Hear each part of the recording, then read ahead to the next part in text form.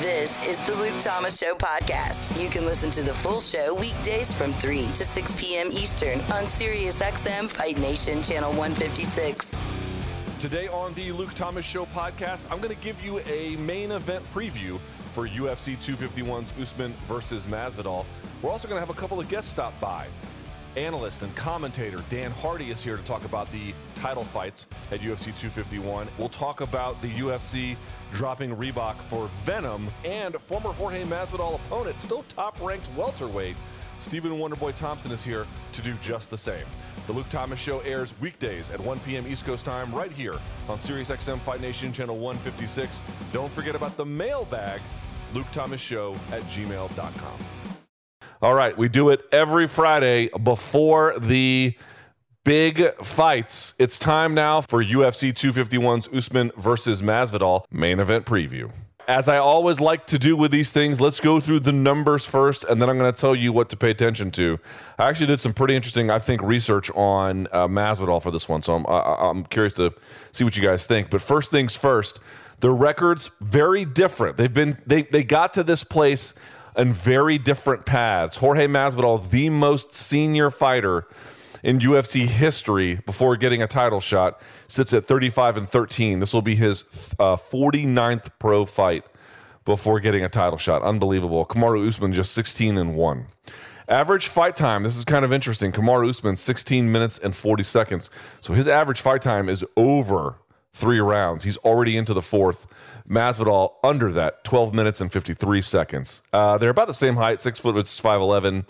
No real big issue there. They're both weigh 170, but you would have to imagine on fight night, Kamaru might weigh more. Kamaru with a bit of a reach advantage. Not significant, but worth seeing how it might play out, I think is the way I would put it. 76-inch reach for Kamaru Usman, 74 for Jorge Masvidal. They've got Usman listed as a switch hitter, which is true, although he tends to prefer orthodox. They've got Masvidal as an orthodox hitter, but I would tell you that he can fight out of southpaw pretty well too. So that's not quite accurate in the way that they're listed on some of their places. All right, strikes landed per minute, they're pretty similar. Kamaru Usman, 4.5. Jorge Masvidal, 4.33. Striking accuracy, Kamaru Usman, 52%.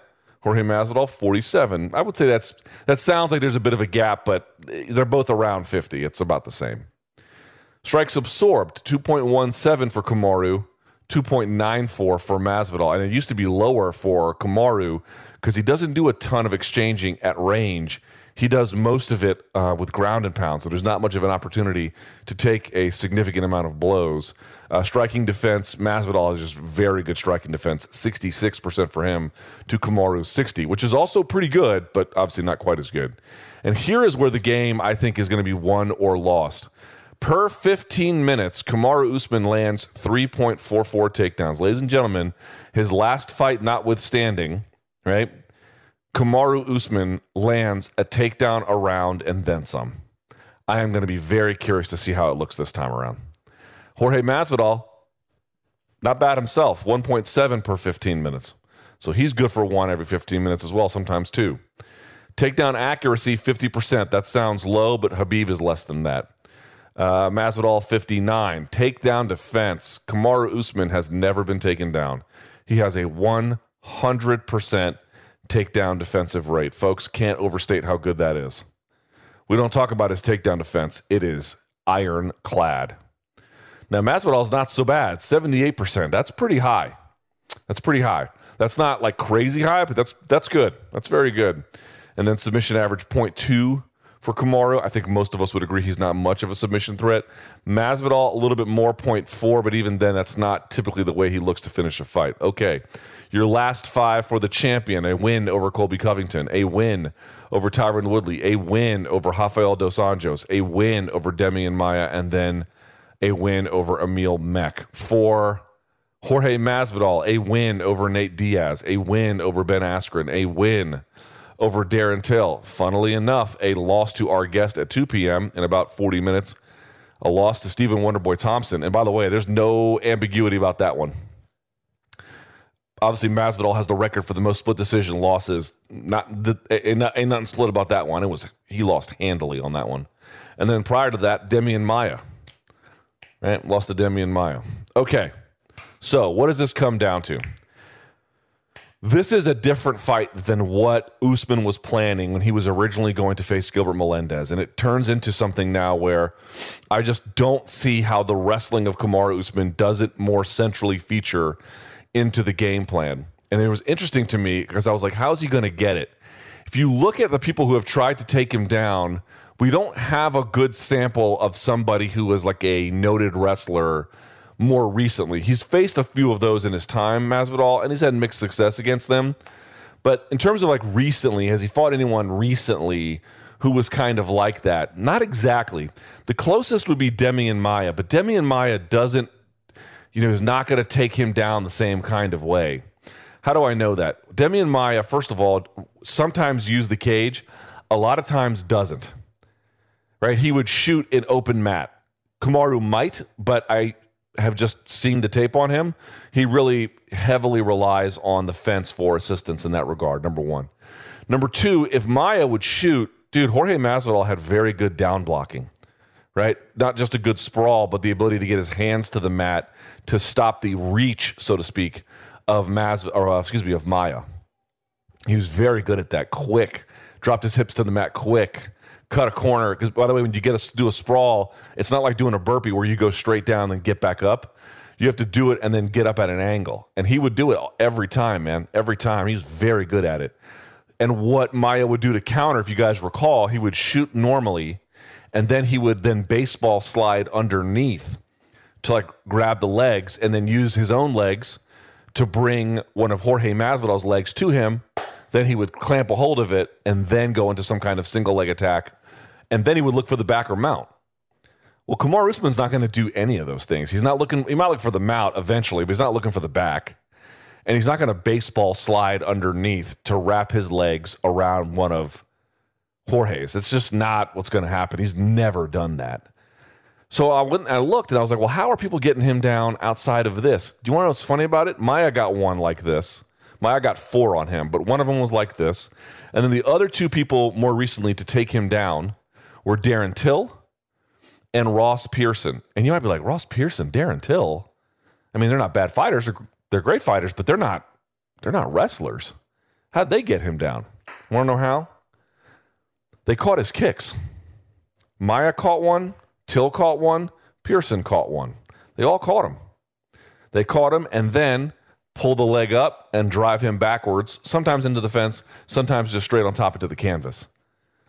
Here is what, to me, a lot of this might come down to. One, how much Kamaru can pressure, how much Kamaru can get him along the fence line, what kind of success he has early, because Kamaru is the kind of guy that builds confidence with it. He doesn't let his foot off the gas either. How much can he tire Masvidal out? I'm looking forward to seeing that. But a big feature here is Masvidal has brilliant hands, but he really also, at range, likes to use his kicks. He wants to keep somebody there if possible. And every time he has faced somebody who can catch it, they have all gone down. Do you really want to kick against a guy who wrestles as well as Kamaru Usman? Boy, isn't that a dilemma? It changes the fight a little bit for him, huh? Because we've seen other people who cannot wrestle like Kamaru, and all of them have gotten him down with it. And by the way, when they get on top, for most of them, not all of them, but for most of them, they stayed on top. It's not a wise policy, but it's also a big part of Masvidal's game. Now, he's got great hands. I don't deny it. But if Kamaru's staying far enough away and Masvidal has to like blitz into him to get to him, Kamaru's crafty. He's going to see that. So you want to be able to attack at different ranges. If you can't kick because you're worried about being taken down, which is a legitimate concern, that's going to freeze things up for you a little bit, at least narrow your options. So what I'm looking for here is, to what extent does Kamaru use the fence, back him up? Is there any ease with takedowns or not? And to what extent is Masvidal kicking? All these other things matter. Masvidal's ability to get up off the bottom, it matters. Masvidal's ability to stop the initial takedown, it matters. Masvidal's ability to connect with his hands, it matters. All of that stuff matters. But I don't think it matters as much as these other considerations. This fight is going to be won or lost based on Kamaru's ability to pressure backwards, lock up, make physical contact without too much consequence, and then get the takedown. If Masvidal aids in that process by kicking to the gut, which is a thing he loves to do, I think that will be a big mistake. Does he go to the calf kick instead? Does that slow Kamaru down? These are the things I'm looking for. This is, to me, where the fight is going to be won and lost. What range does it take place at? Who is dominating with the weapons? And does Masvidal have to adjust his weapon choice to minimize the chances of Kamaru? But if he does that, in terms of the takedowns, does it just make Kamaru easier for him to close the distance by his own fakes and feints and pushing him backwards and then getting him along the fence line? It is going to be a highly interesting contest. All right, let's do this. Let's go to break. When we come back, we're going to be joined by fight expert extraordinaire, Dan Hardy. We'll talk to him about the 3 title fights and see what he has to say. Always good things when we talk to the Outlaw. Luke Thomas Show. Stick around. Formula One Racing on SiriusXM. Precision, performance, and speed. The F1 Series opens Sunday. It's the Austrian Grand Prix. Pre-race coverage starts at 8 a.m. Eastern. Then go live to the track at 9 Eastern for turn-by-turn racing action, followed by a complete post-race recap.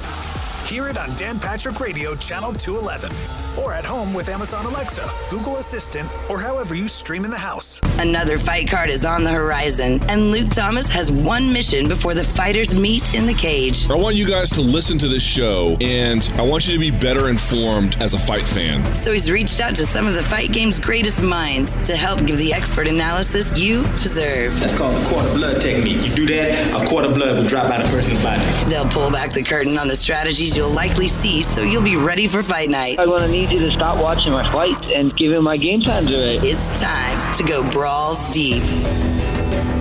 All right, we're back. Luke Thomas Show, 877-FIGHT-93, 877-344-4893. Let's go now to the guest line.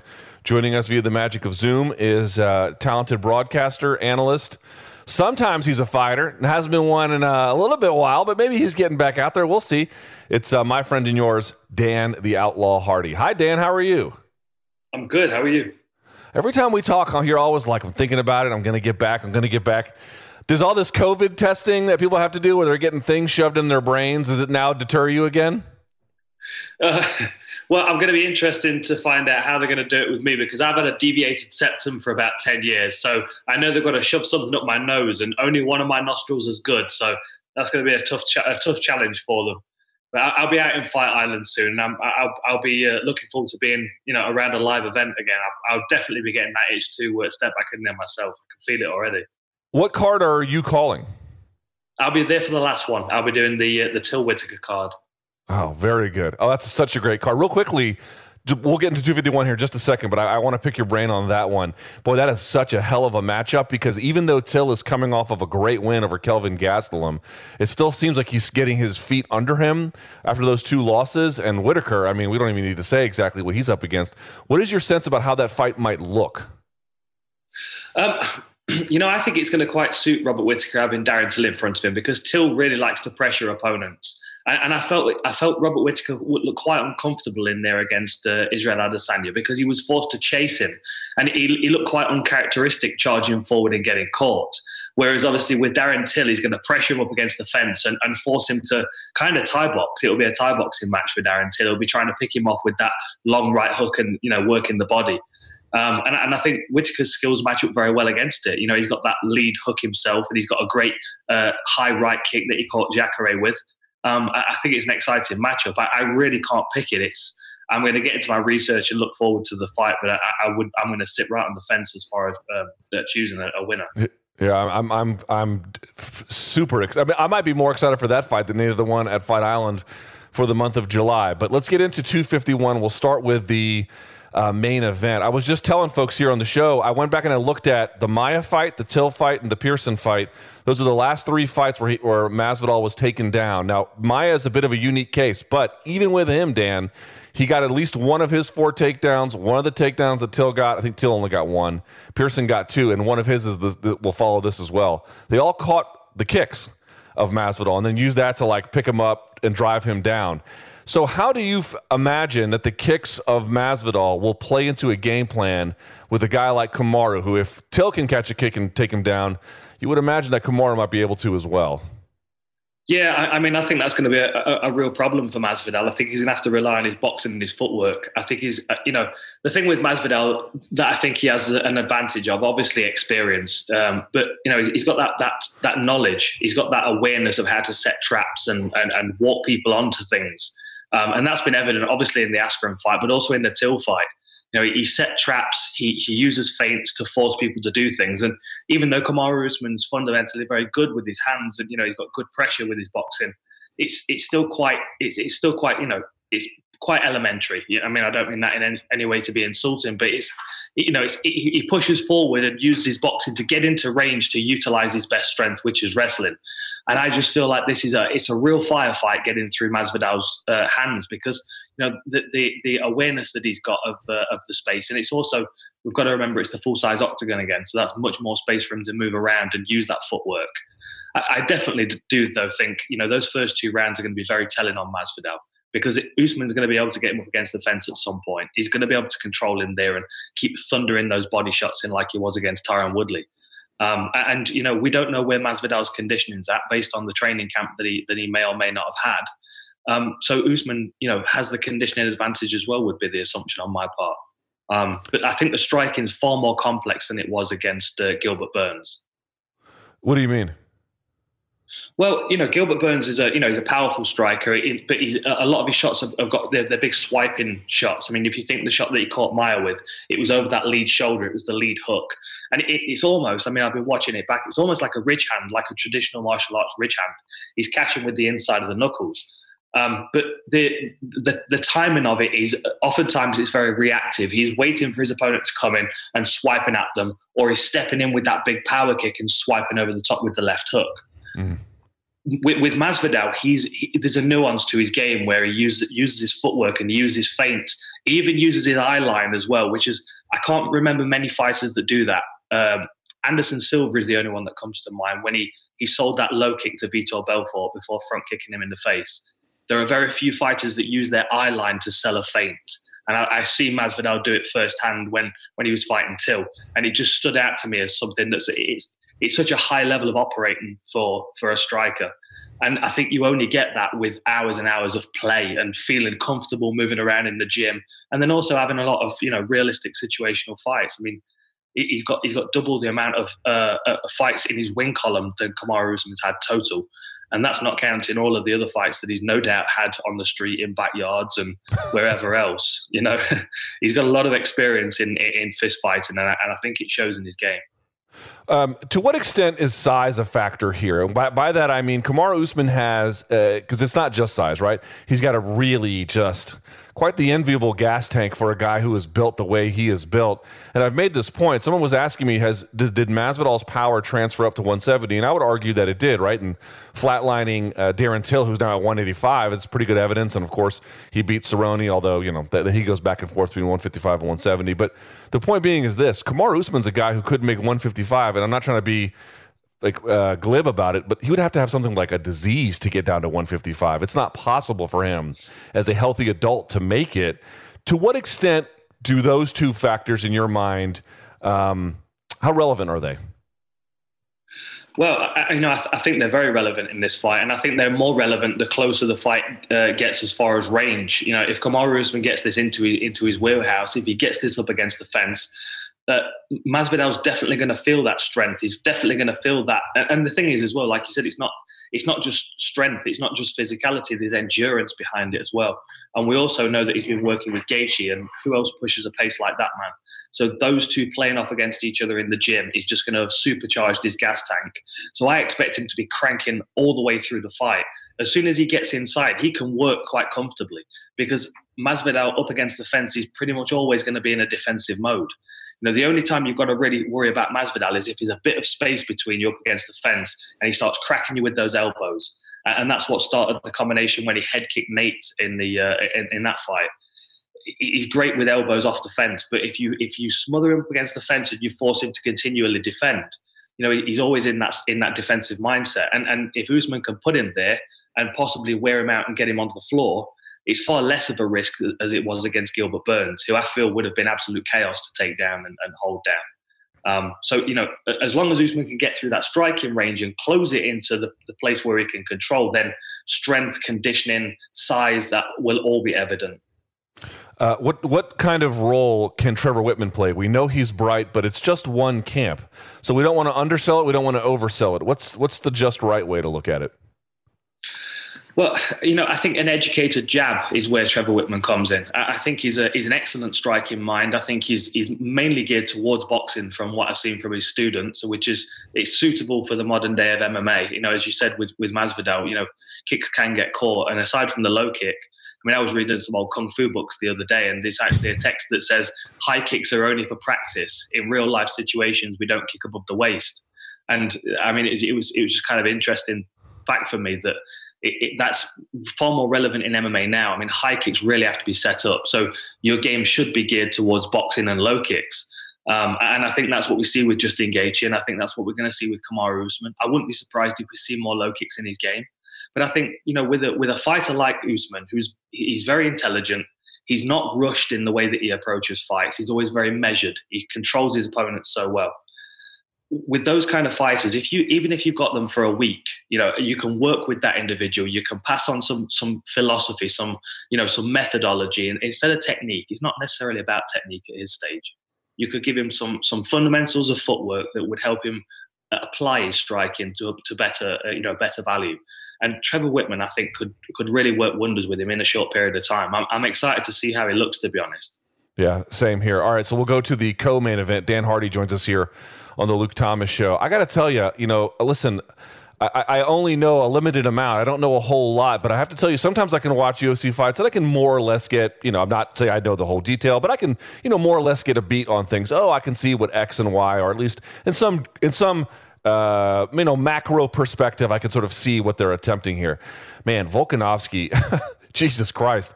You have to go over his stuff with a fine-tooth comb, and even then, it's just one Easter egg surprise after the next, right? There's a ton of concealment. There's a lot going on. And it seemed to me, Dan, for the first 3 rounds, if you looked at Max's output, it was basically half of what he normally lands, because I think he just didn't know what was coming or going. How much can he make up that difference in 6 months? Let's assume he actually wasn't training over Zoom, a real training camp of some kind. Is 6 months enough time to make up the difference you saw the first time around? Yeah, again, I think, at this level, I think it's much more of a mentality shift. I think if Max Holloway looks at that fight with open eyes, and I think if he realizes, how Volkanovski was approaching him in that first fight, he'll be able to change some things going forward. I think Volkanovski did a few things very well. Obviously, as you said, he kept changing his rhythm. He kept using feints. He kept interrupting Max Holloway constantly. And Holloway always uses that first round to study his opponents. It's first round test. Second round, first round, he reads. Second round, he tests. Third, fourth, and fifth is when he really cranks. And he, applying his stats to it, you can see how he goes, his work rate increases as his accuracy increases. So, what I'm thinking from Max Holloway is that he's not had one round to study where he normally has enough evidence to start putting a beating on someone. He's had 5 rounds, and he's encountered lots of different problems in those 5 rounds. And I also think that Max Holloway may have been expecting Volkanovski to try and close him down and get the fight to the floor where he could, nullify the height advantage and use his ground and pound. So I think Holloway was kind of a little bit tentative to step forward and really start to commit to, he kept meeting strikes on the way in. He kept punching thin air. He kept walking onto low kicks. And then there were a couple of times when Volkanovski level changed as well. I don't think he had any intention of taking him down with those takedowns. I think it was much more about altering the timing of the fight. But everything was about interrupting Max Holloway and not allowing him to really get started. I think this time around we'll see a different Volkanovski. I think he might wrestle a bit more, which will allow Holloway to, use his takedown offense and his guillotine attacks. But that game plan from Volkanovski was absolute gold. It really is. It's going to be a super interesting challenge. Let's quickly go to the feature fight, I suppose, the third of the title fights.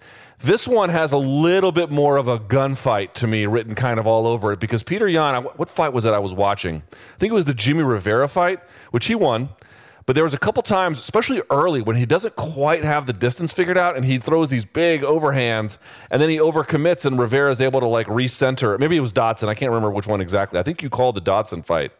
Now, he won both of those fights, but it looked to me early, I was like, man, if somebody wanted to make him pay for that, and they were capable enough, that looked like a problem. Well, Aldo, you know, he is a little bit longer in the tooth, but he's quick, powerful. He might be that guy. How do you anticipate these two matching up? I think it's a fascinating match. It's mouth-watering for a striker because they're so very different in the way they approach fights. I know what you're talking about with the Jimmy Rivera fight, and I've watched that first round back 3 or 4 times recently because for the amount of times I've watched it and thought to myself he was overcommitted, he was throwing and missing, a part of me still thinks that he was doing it intentionally to open a window for Jeremy Rivera to step into because right at the end of the first round, he punishes him for moving in that same direction.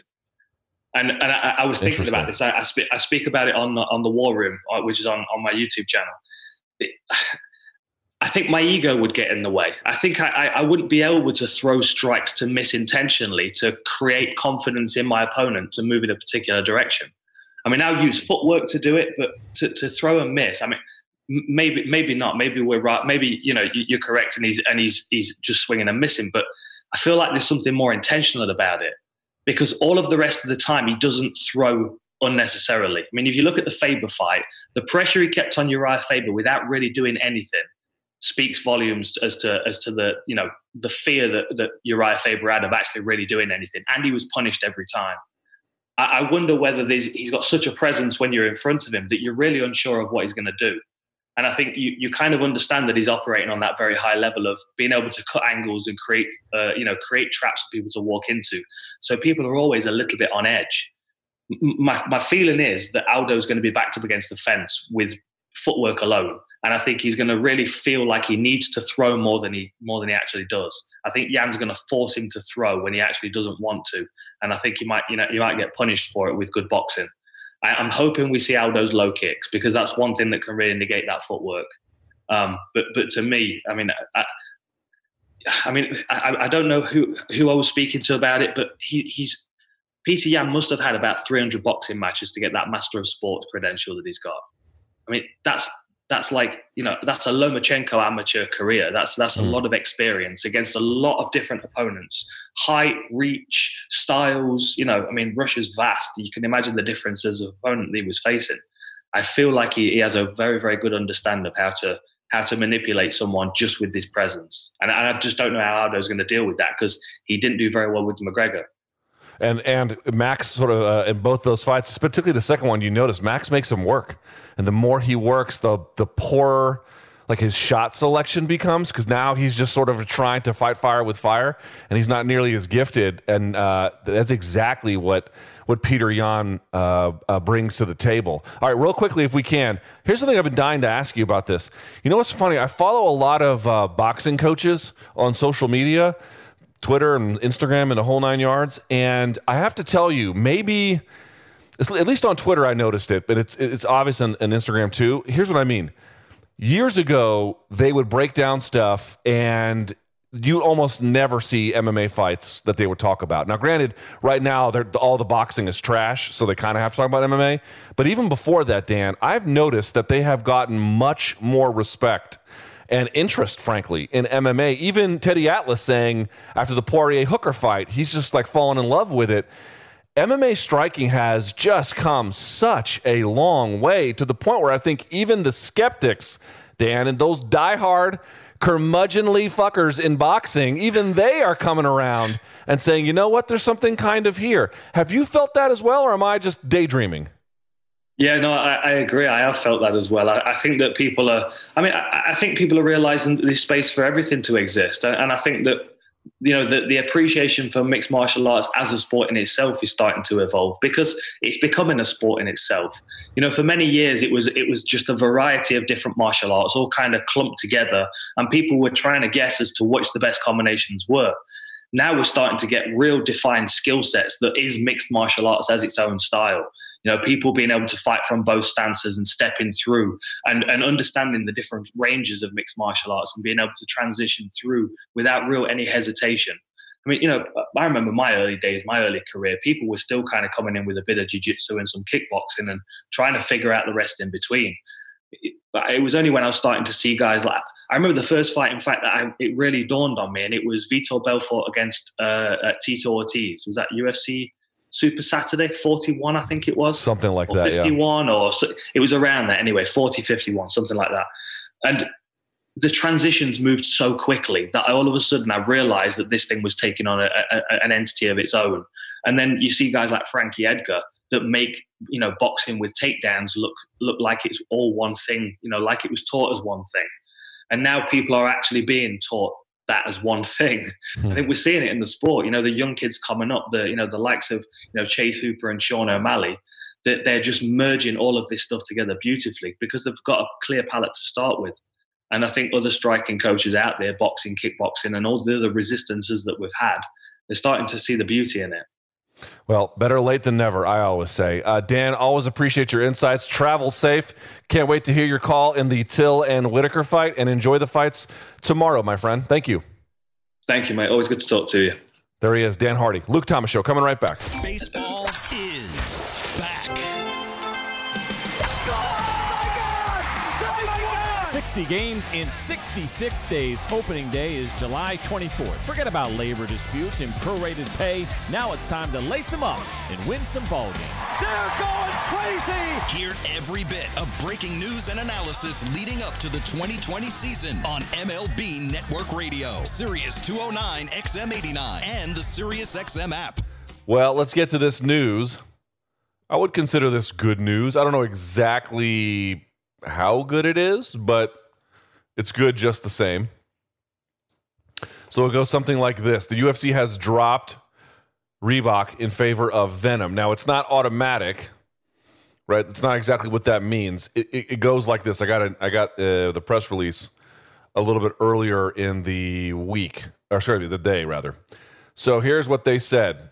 The UFC has named Venum their exclusive outfitting partner. UFC, the world's premier mixed martial arts organization, today announced that Venum, which they call the world's leading designer, marketer, and distributor of combat sports apparel and accessories, will become UFC's new exclusive global outfitting and apparel partner starting in 2021.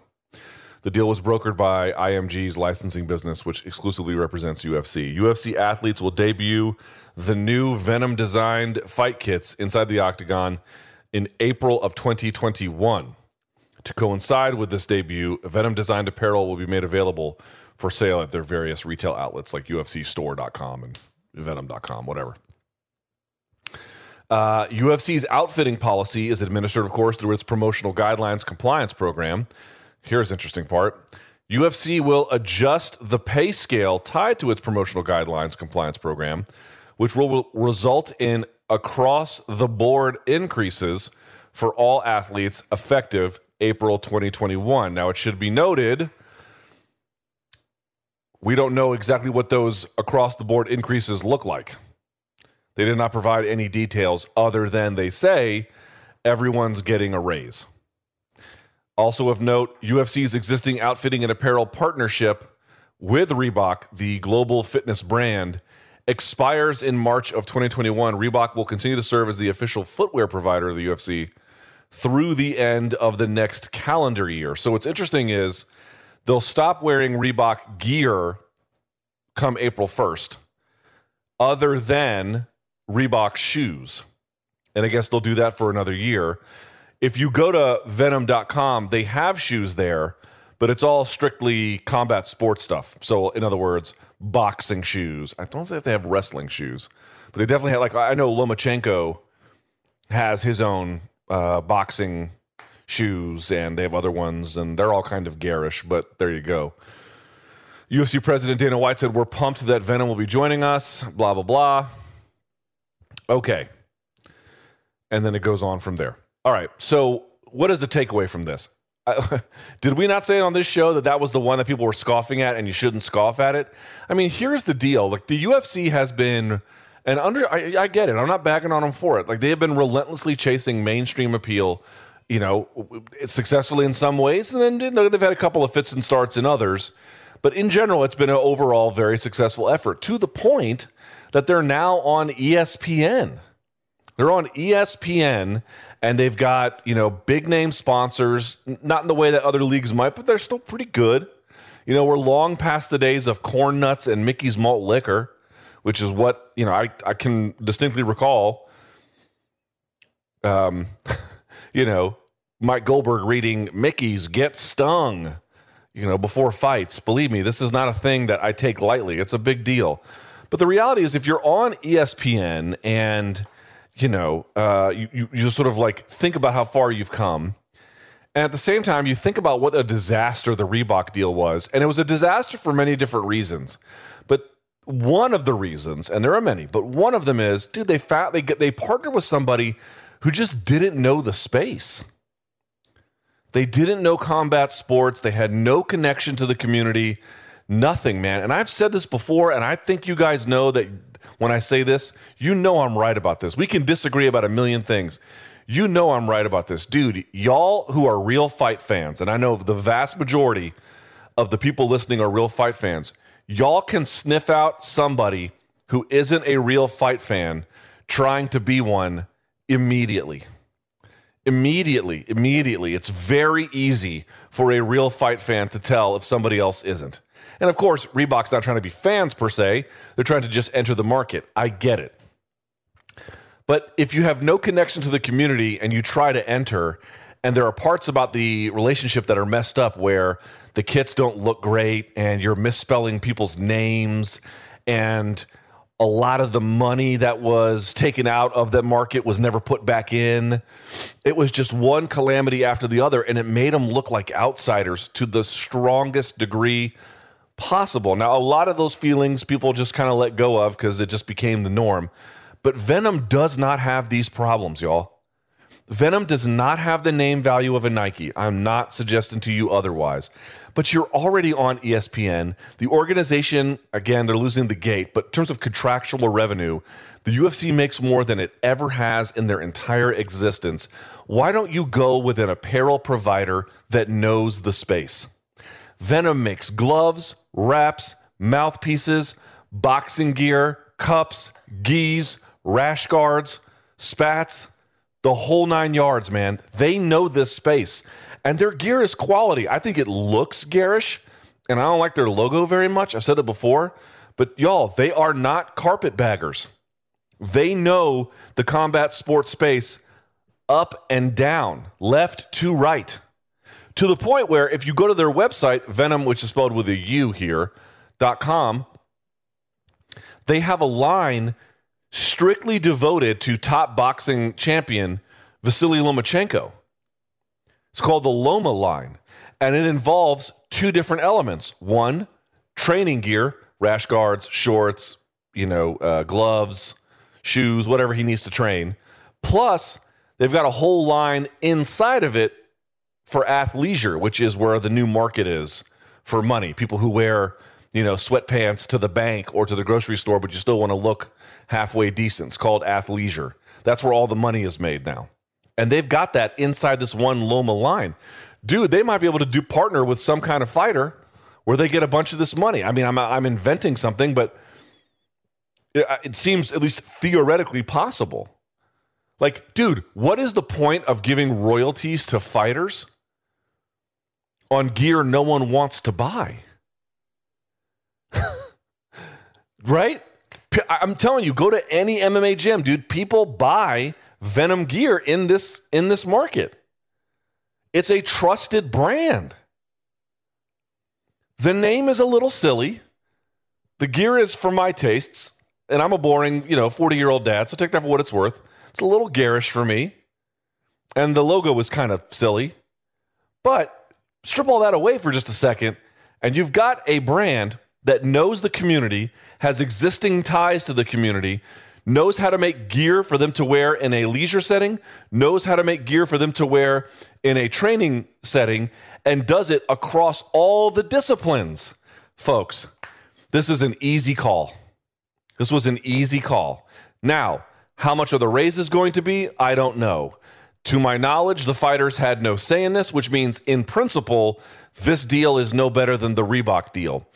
In practice, let's see what kind of raise they all get. I'm sure it'll be better, but it won't be as good as what the fighters could have negotiated for themselves had they ever gotten together. But, you know, they don't do that. So here we are. But I know everyone wanted to be like, oh, we want to bathe in the veneer, you know, or rather we want to bathe in the shine of Nike. Okay. I mean, yes, it would be nice to have the third-party validation of Nike. But I have to tell you, the Reebok deal was so acrimonious and ugly. I'm happy for something a little bit more peaceful.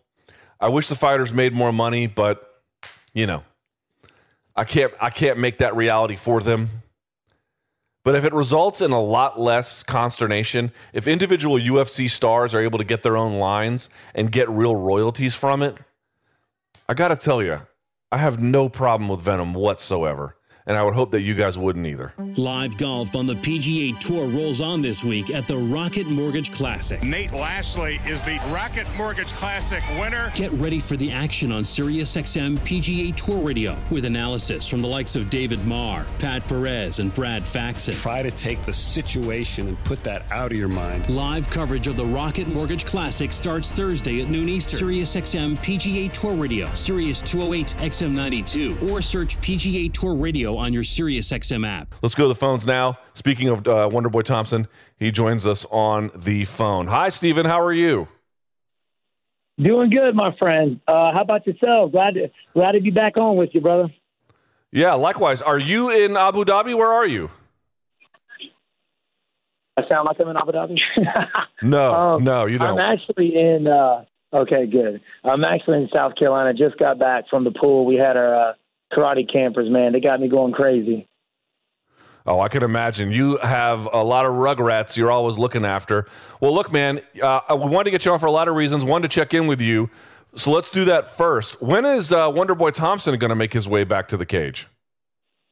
Well, hopefully here pretty soon. You know, I mean, I'm ranked number 6. Obviously, I'm not giving up on the title. I want to keep pushing forward. The whole COVID thing kind of slowed everybody down, especially me here at the gym. You know, we've got 750 students, and we got a lot of kids that are being raised by grandparents, and we just wanted to keep everybody safe. So, it kind of held off on me competing.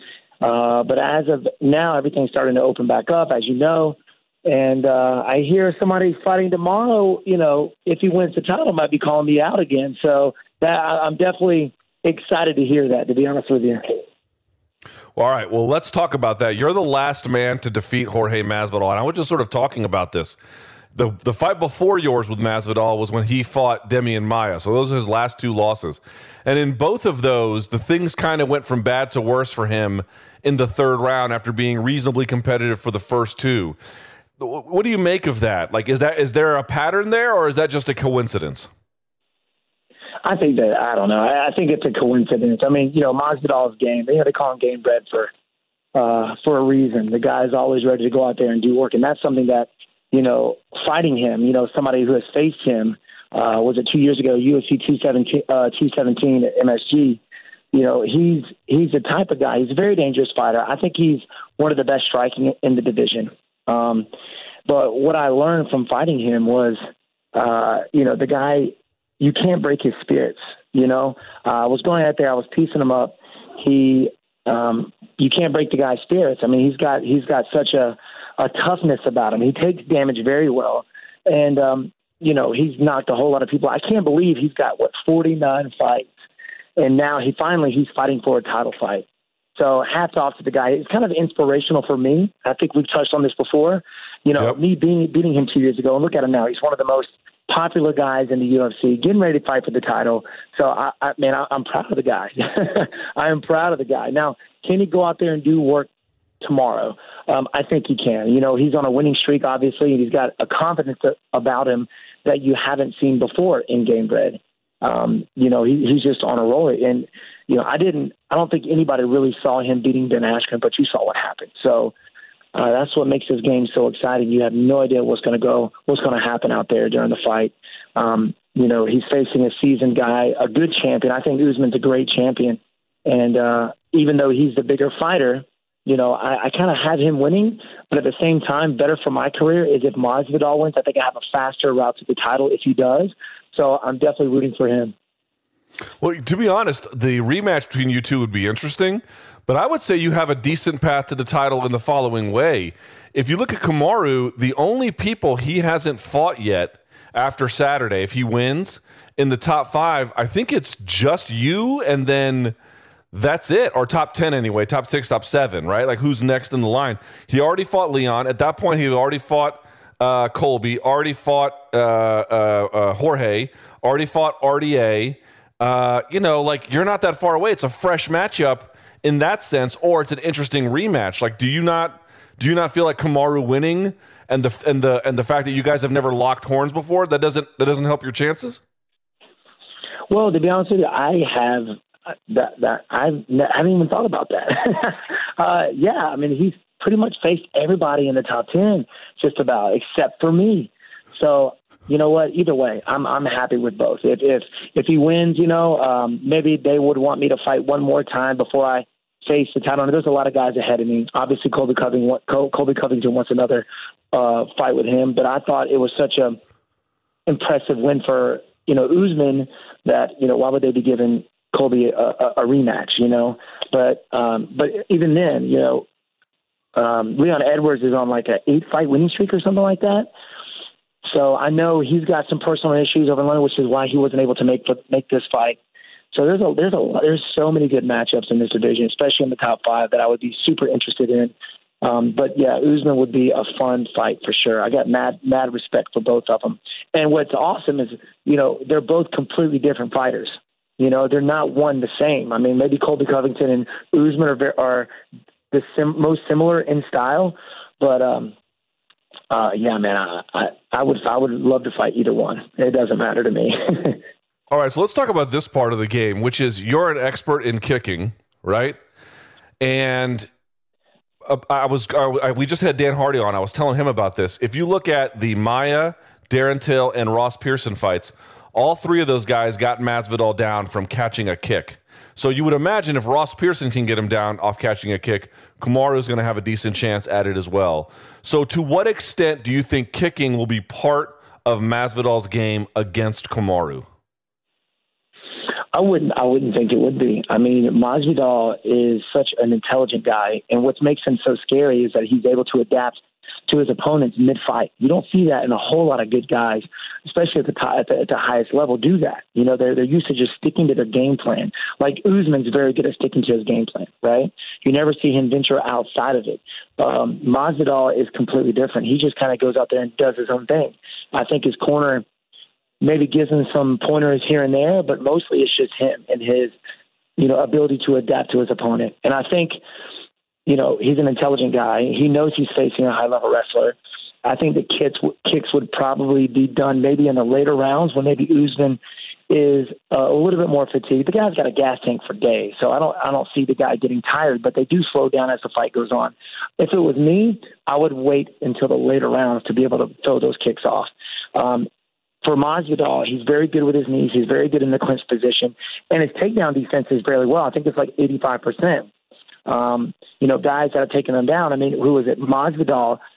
Well, usually when Masvidal takes your back, he's finishing dudes. And he didn't do that with Masvidal, which tells you his ground game is very underrated, I think it's going to be a great matchup. If it was me, I would wait to throw those kicks later in the rounds, and maybe round 4 or 5 if it makes it that far. Does Masvidal's power carry from 155 to 170? You know what? The guy does hit pretty hard. I mean, that's what's crazy about the striking game. Like one of the hardest I've ever been hit was from a 125-pound man. So it really doesn't matter how big you are. I mean, there is, I think it carries over a little bit, but to really get power and snap in your punches, you don't have to be that big. And Masvidal, he's got some crazy knockouts out there. I think Usman has 6, but I think he only has 2 in the UFC. So when it comes to knockout capability, I think Masvidal has got the upper hand with that. I think he's more precise. He's a better counter striker. I think he's faster than Usman. And Usman's usually, I see him just using the jab and doing what he usually does. Back his guy up against the opponent, lays on him up against the cage, tire him out. And you see high-level wrestlers do that. I mean, George St. Pierre was one of the best You see him fight any high-level striker. He's getting them to the cage, wearing them out a little bit, especially their arms. And once he lets them off, they're definitely a lot slower. And now, Usman or GSP is able to strike with them. So I think that's a game plan I see Usman using. I don't see him sitting there and trying to strike like he did against Colby. Seems like that would be a mistake if he did. All right, very quickly, let's go to the co-main event. Volkanovski taking the title from him. 6 months later, they're rematching. I just feel like we all know how talented Max is, and everybody loves him. I just feel like people aren't properly giving Volkanovski his due. What do you make of this matchup here 6 months later than the first time? I agree with you there. Volkanovski definitely is, he's a very, very high-level striker, good wrestler. He's got amazing ground game, and I think he's a great champion. He definitely beat Max Holloway. Now Max, he is a very competitive guy. I mean, how many times has he lost since he's gotten the title, right? So I know he's going to go back and make some changes. From what I hear, though, he's kind of been doing his own thing in quarantine. That's kind of the rumor. I think. I don't know if correct me if I'm wrong, but I don't think he's got any sparring in, from what I'm hearing. But the guy's coming back for some blood for sure. I mean, he's a good buddy of mine. I know he was up for the NMF title for a while there, but I would love to see Max bring it back for sure. I would love to see him bring it back. But Volkanovski is a very tough opponent, and hopefully, Max Holloway has made some changes, and you're going to see a different Max Holloway out there this Saturday. And then last but not least, Peter Yan and Jose Aldo. Aldo surprising some people, even though he lost against Marlon Moraes. But Peter Yan is a completely different challenge than Moraes. How do these two match up in your mind? Well, when it comes to Jose Aldo, if I don't know what's going on with him. The last few fights, he hasn't stuck to his game plan. He hasn't been throwing a whole lot of leg. He usually breaks guys down with his leg kicks, right? Back when he fought Uriah Faber, Uriah Faber had to be wheelchaired out of the octagon. So, if he goes back to his old ways and just fires those leg kicks, and now Peter Yan is more of a boxer. So I think he's the type of guy that's going to stand right in front of you and try and outbox you, which is going to leave, Jose Aldo a chance to use his leg kicks to start slowing him down. And even better if he's able to use those low calf kicks. I'm pretty sure the technique of 2019 was the low calf kick. I mean, everybody's starting to use them now. And if he's got that in his back pocket, in his arsenal, I think Peter Yan's going to have a rough night. But we've only seen him fight, I believe, one time at 135, right? I think Jose Aldo, or maybe twice. I think it's once, right? I think, yep. So I'm anxious to see. I think he did very well stamina-wise.